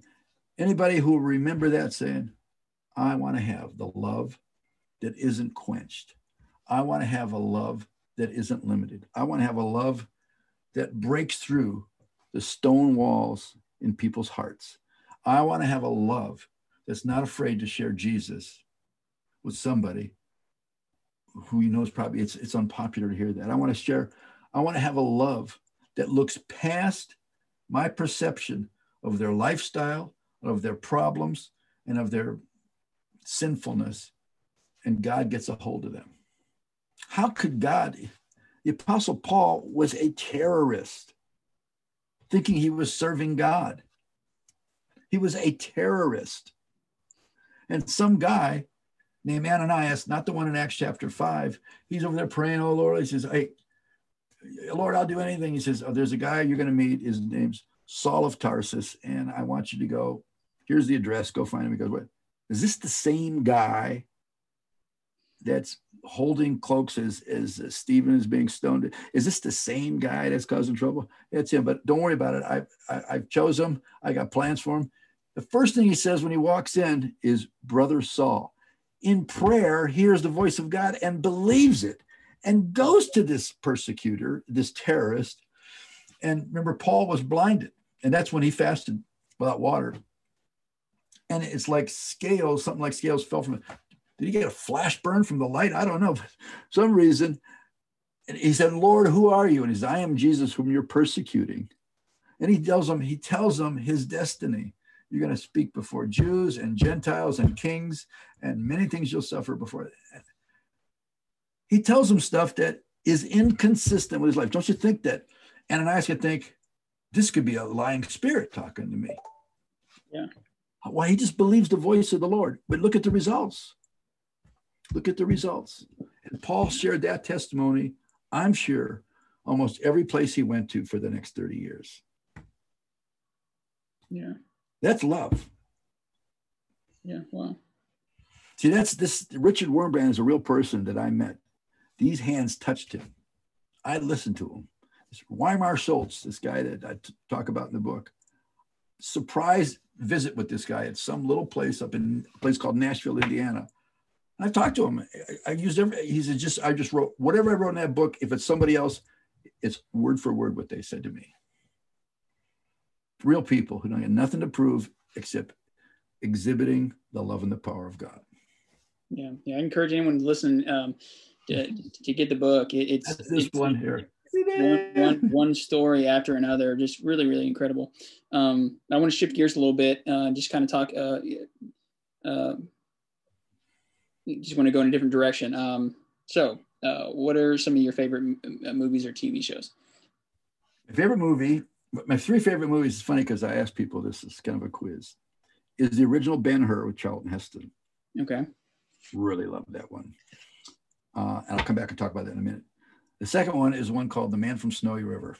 It's made in Australia. It's about a guy. It has a love story in it, but it's an outdoor thing, and it's really got. And there's a sequel to it called Return to Snowy River. The third is actually two movies that are sequels to one another. It's the first Rocky and the third Rocky. Yeah. I like that. Now there's other movies that I really like. There's one that came out not too many years ago called Risen, which is a tremendous. It's the story of Jesus through the eyes of an unbelieving Roman centurion. Have you ever heard that movie? No, I've never heard of it. One word, Risen. Look it up. I encourage you. Really good to watch this time of year. Yeah. There's another one called Woodlawn. It's a true story about two high school football players in Alabama.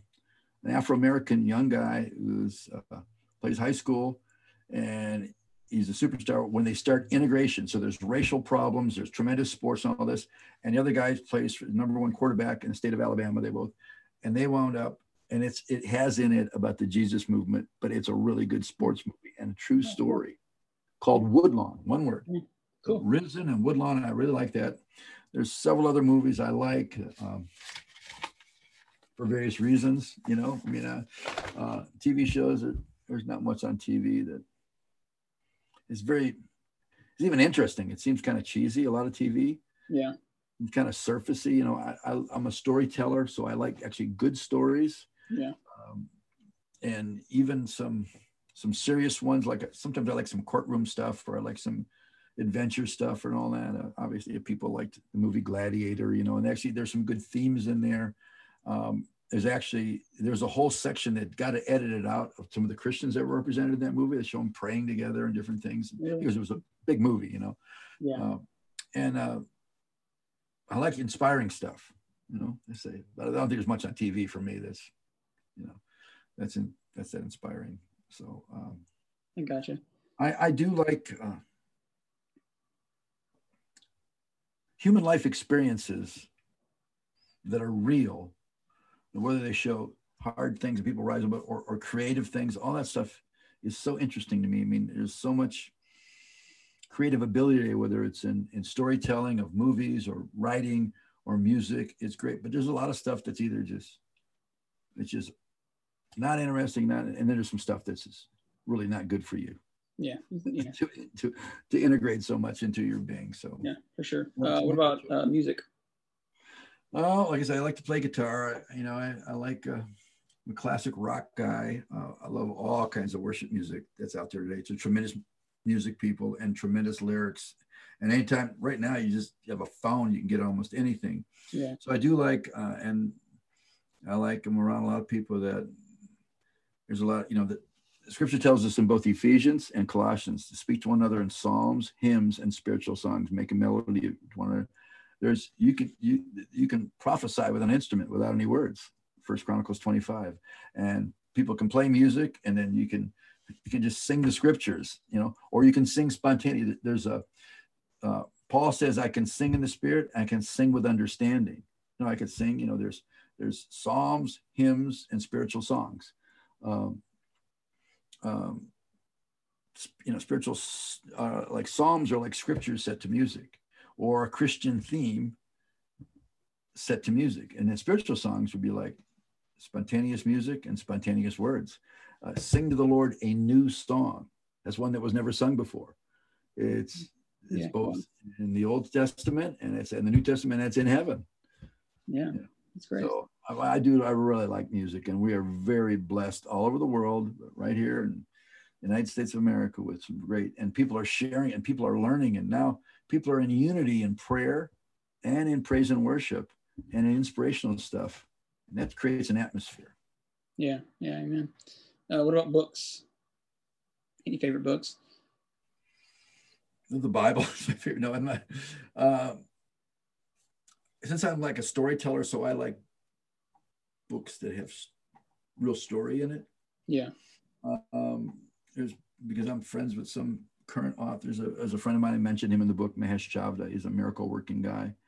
He wrote his own personal testimony. He's amazing. Only love can make a miracle. He was born in Africa, East Indian background. He was like a Hindu, and sovereign experience with Jesus. Raised a little boy from dead on my birthday in 1985, a little African boy that was dead, and led 1 million people to the Lord personally, and seen blind eyes, deaf ears, and all that. And humble guy, very intelligent. He's written several books. One of them is on fasting, The Hidden Power of Prayer and Fasting. All kinds of all of his books are good. Bill Johnson is a man that I know from Redding, California, wrote a book, When Heaven Invades Earth. It's very enlightening book. A friend of mine is an author here, James Gall. He's written all kinds of books. The Seer, Prophetic Intercession. He's written so many books. He never wrote a book until he came here. There's a redemptive gift of publishing here. There's lots of books I like. Again, and fortunately, I know some of the people. There's one that I read earlier called by Reese Howell about intercession. Oh my goodness. The first 40 pages, if you just read that and go, oh, I should just do this. And so there's books by, there was a man named Francis McNutt. He was a former Catholic priest for a long time. And one of the best books on healing. Really good, really good. Really good. It was the first Christian book I think I ever read way back in the early part of my walk. And, I'm around a lot of people that write. There's just a lot of good material. I mean, I sometimes privately, I'll give you a little list. You say, you might have try these things. The most important thing to do is have your own personal relationship with God. And like I said, we've got the Bible. We got tremendous versions of the Bible, whichever one works better. There's a man, I don't know if you heard of the Passion Translation. Yeah. Well, he actually, Brian Simmons is a man I know. He endorsed my book. And it's different, but when you read it, because he was a linguistic guy in South America, like unreached people, he actually knows language. And just when you read it and you read two translations together, you get kind of a thicker or fuller meaning. Yeah, for sure. That's a great translation, and it's relatively new. And I'd recommend that. Yeah, and awesome. All kinds of other things like that. All right, so let's talk about the Bible then. Do you have a favorite Bible character? Well, David's great. In the New Testament, I'd have to probably go with Peter because he seems strong, bold, and yet vulnerable.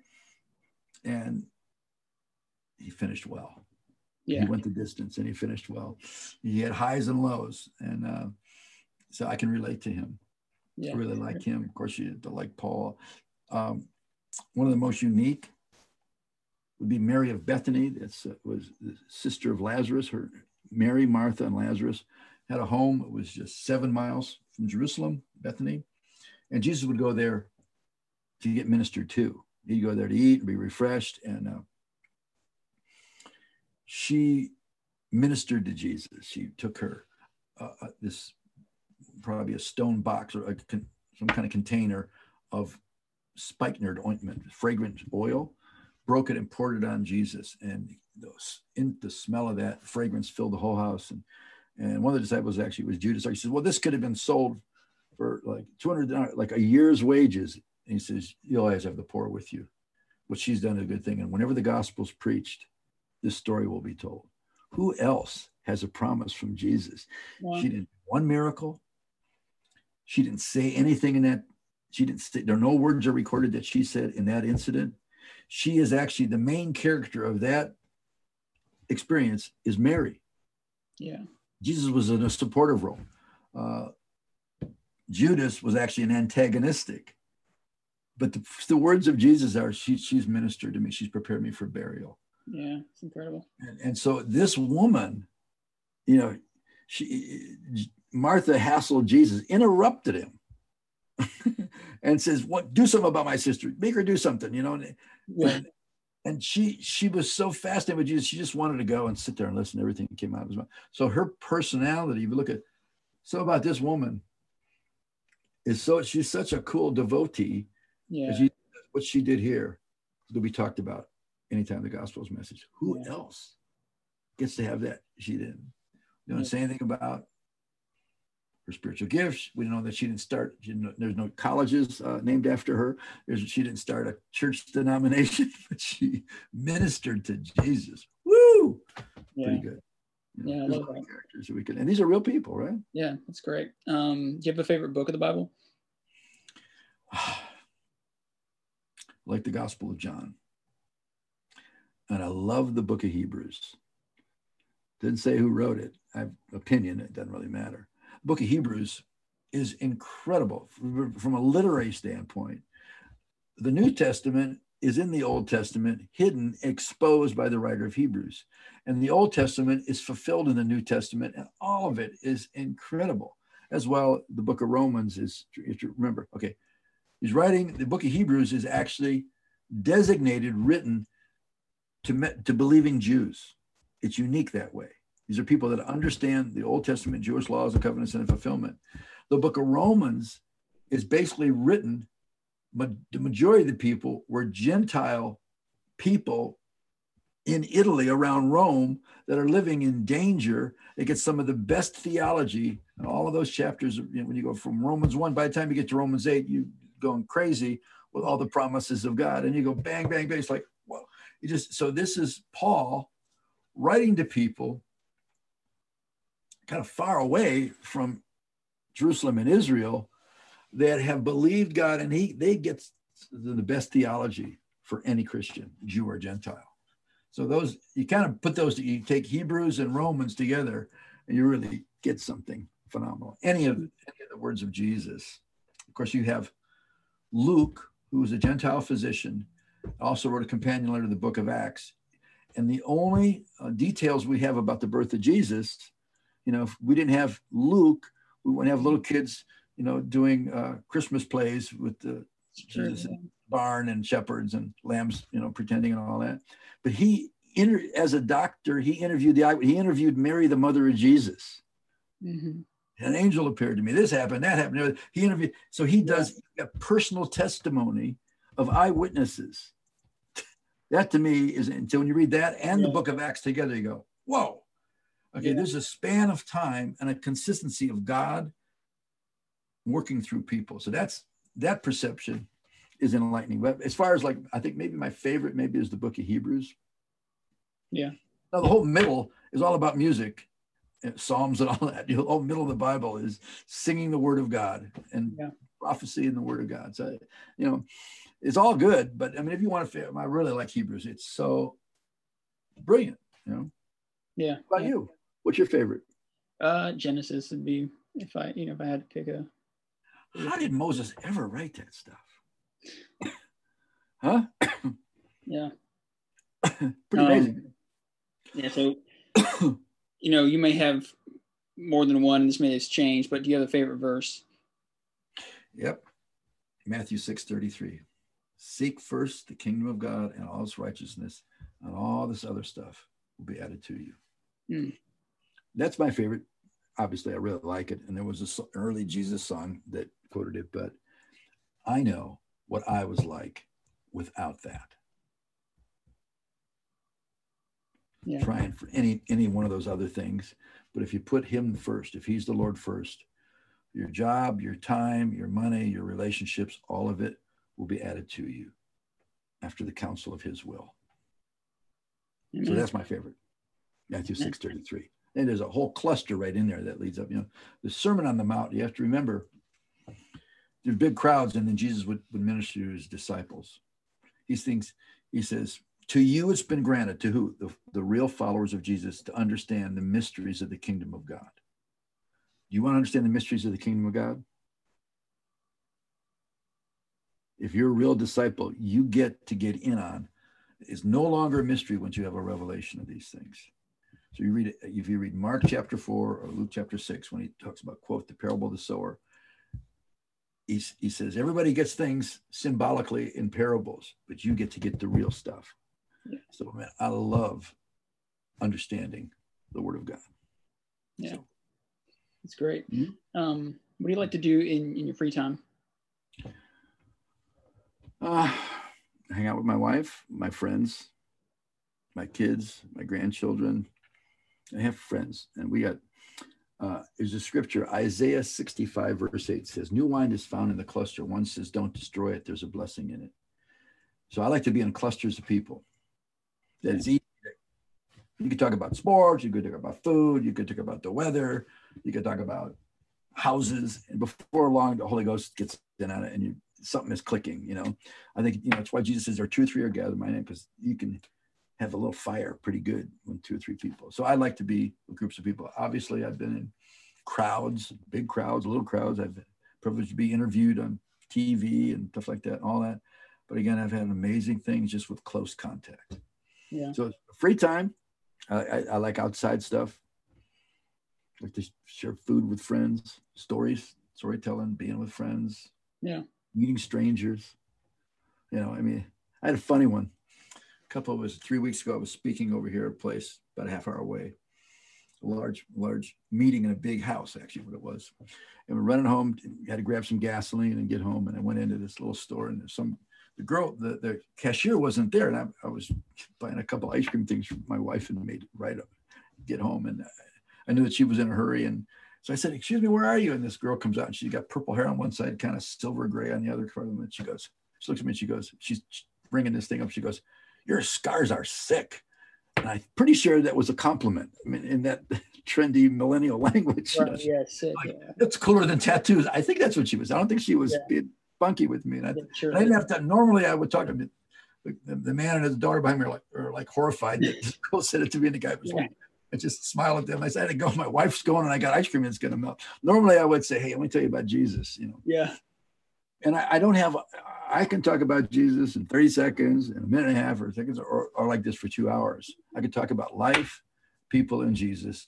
Hopefully it's impacting, and I'm not worried about being offensive, because I try not to condemn or be offensive. Jesus, it says, the scripture says that we're a fragrance of Christ. We smell like living things to people that want to get in on it, and we smell like death to people that are running from it. Yeah. We don't know sometimes who's who. Yeah. But we still want to radiate God. Yeah. So my spare time, I do like to have fun. I like sports. I like to fish. I love being on a lake. I didn't get to go snow skiing this year. I like it. I like running around, hiking, like cooking on the grill and eating. And I do love it when the Lord, in my spare time, God surprises me with his spirit. He does that. He's really good at it. The joy of the Lord is our strength. That's not silly, foolish, stupid stuff. It's a deep happiness can be circumstantial. If I do something good, if I'm accomplishing something, if I do something at sports or do something in life that's good, it can make me happy. But joy is based on eternal things. It's deep. It's like a well that just keeps going and it radiates. It bubbles up living stuff. Joy is strong, and the joy of the Lord should not be something that's snatched away. Things can be we live in a cynical, perilous world, but we are seeing the kingdom of God advance, spread out. So that's strength. All right, Mickey. Last question: if you could have dinner with 5 people, dead or alive, who would they be? Oh man, I didn't do my homework on this one. I probably would have Peter, Paul, and David from the Bible. Okay. Probably Billy Graham. I missed a chance to meet him or hear him in person enough. I went to his place last year. Wow. Yeah. Incredible. Yeah. All right. One more. Wait a minute. Well, go ahead. Okay. Yeah, I think that works. Probably Elijah. Elijah. Wow. Yeah. Great answer. Elijah the Tishbite. It sounds like he's a linebacker. Yeah. Wow. I love that. That'd be a great table to sit at. Awesome.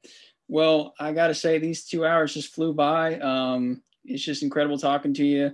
You can just see the life in you. You just, you just have this energy about you, and you just can't help but to preach the good news. So it's just truly encouraging to sit down with you today.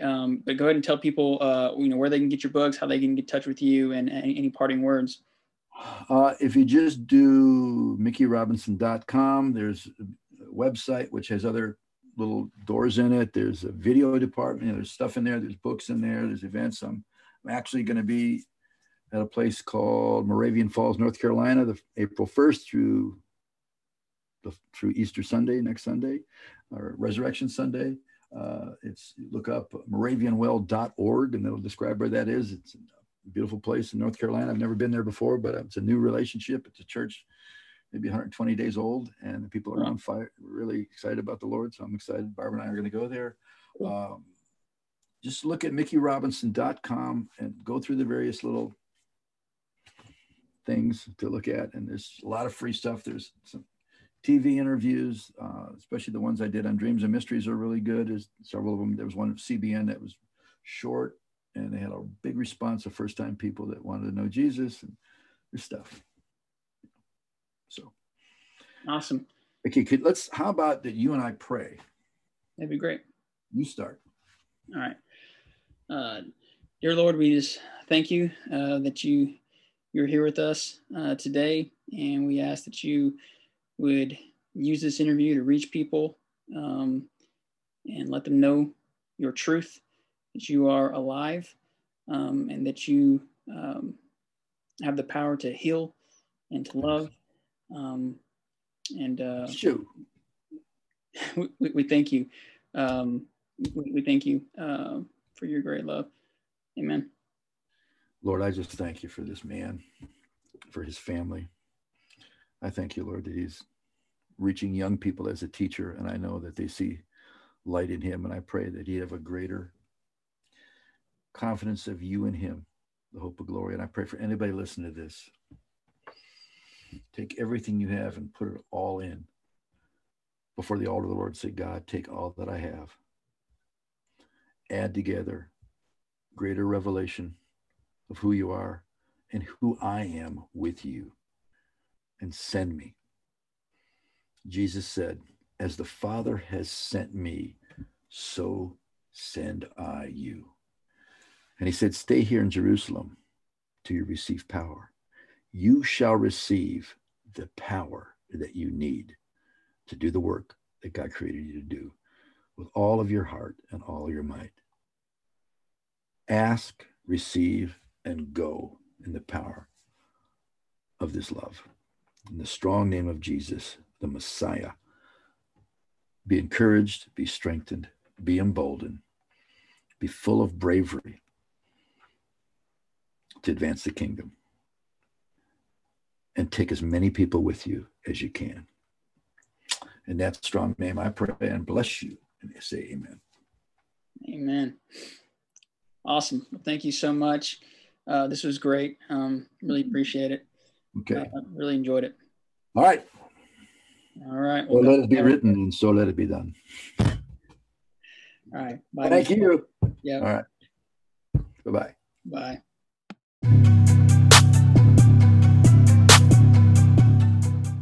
There you have it, ladies and gentlemen. Mickey's story is an amazing example of how God can use you in mighty and miraculous ways. If you enjoyed this episode, share it with someone you know, like and subscribe. Email me at theweirdchristianpodcast@gmail.com. If you're listening on an audio podcast, leave us a rating and review, and we'll catch you on the next one.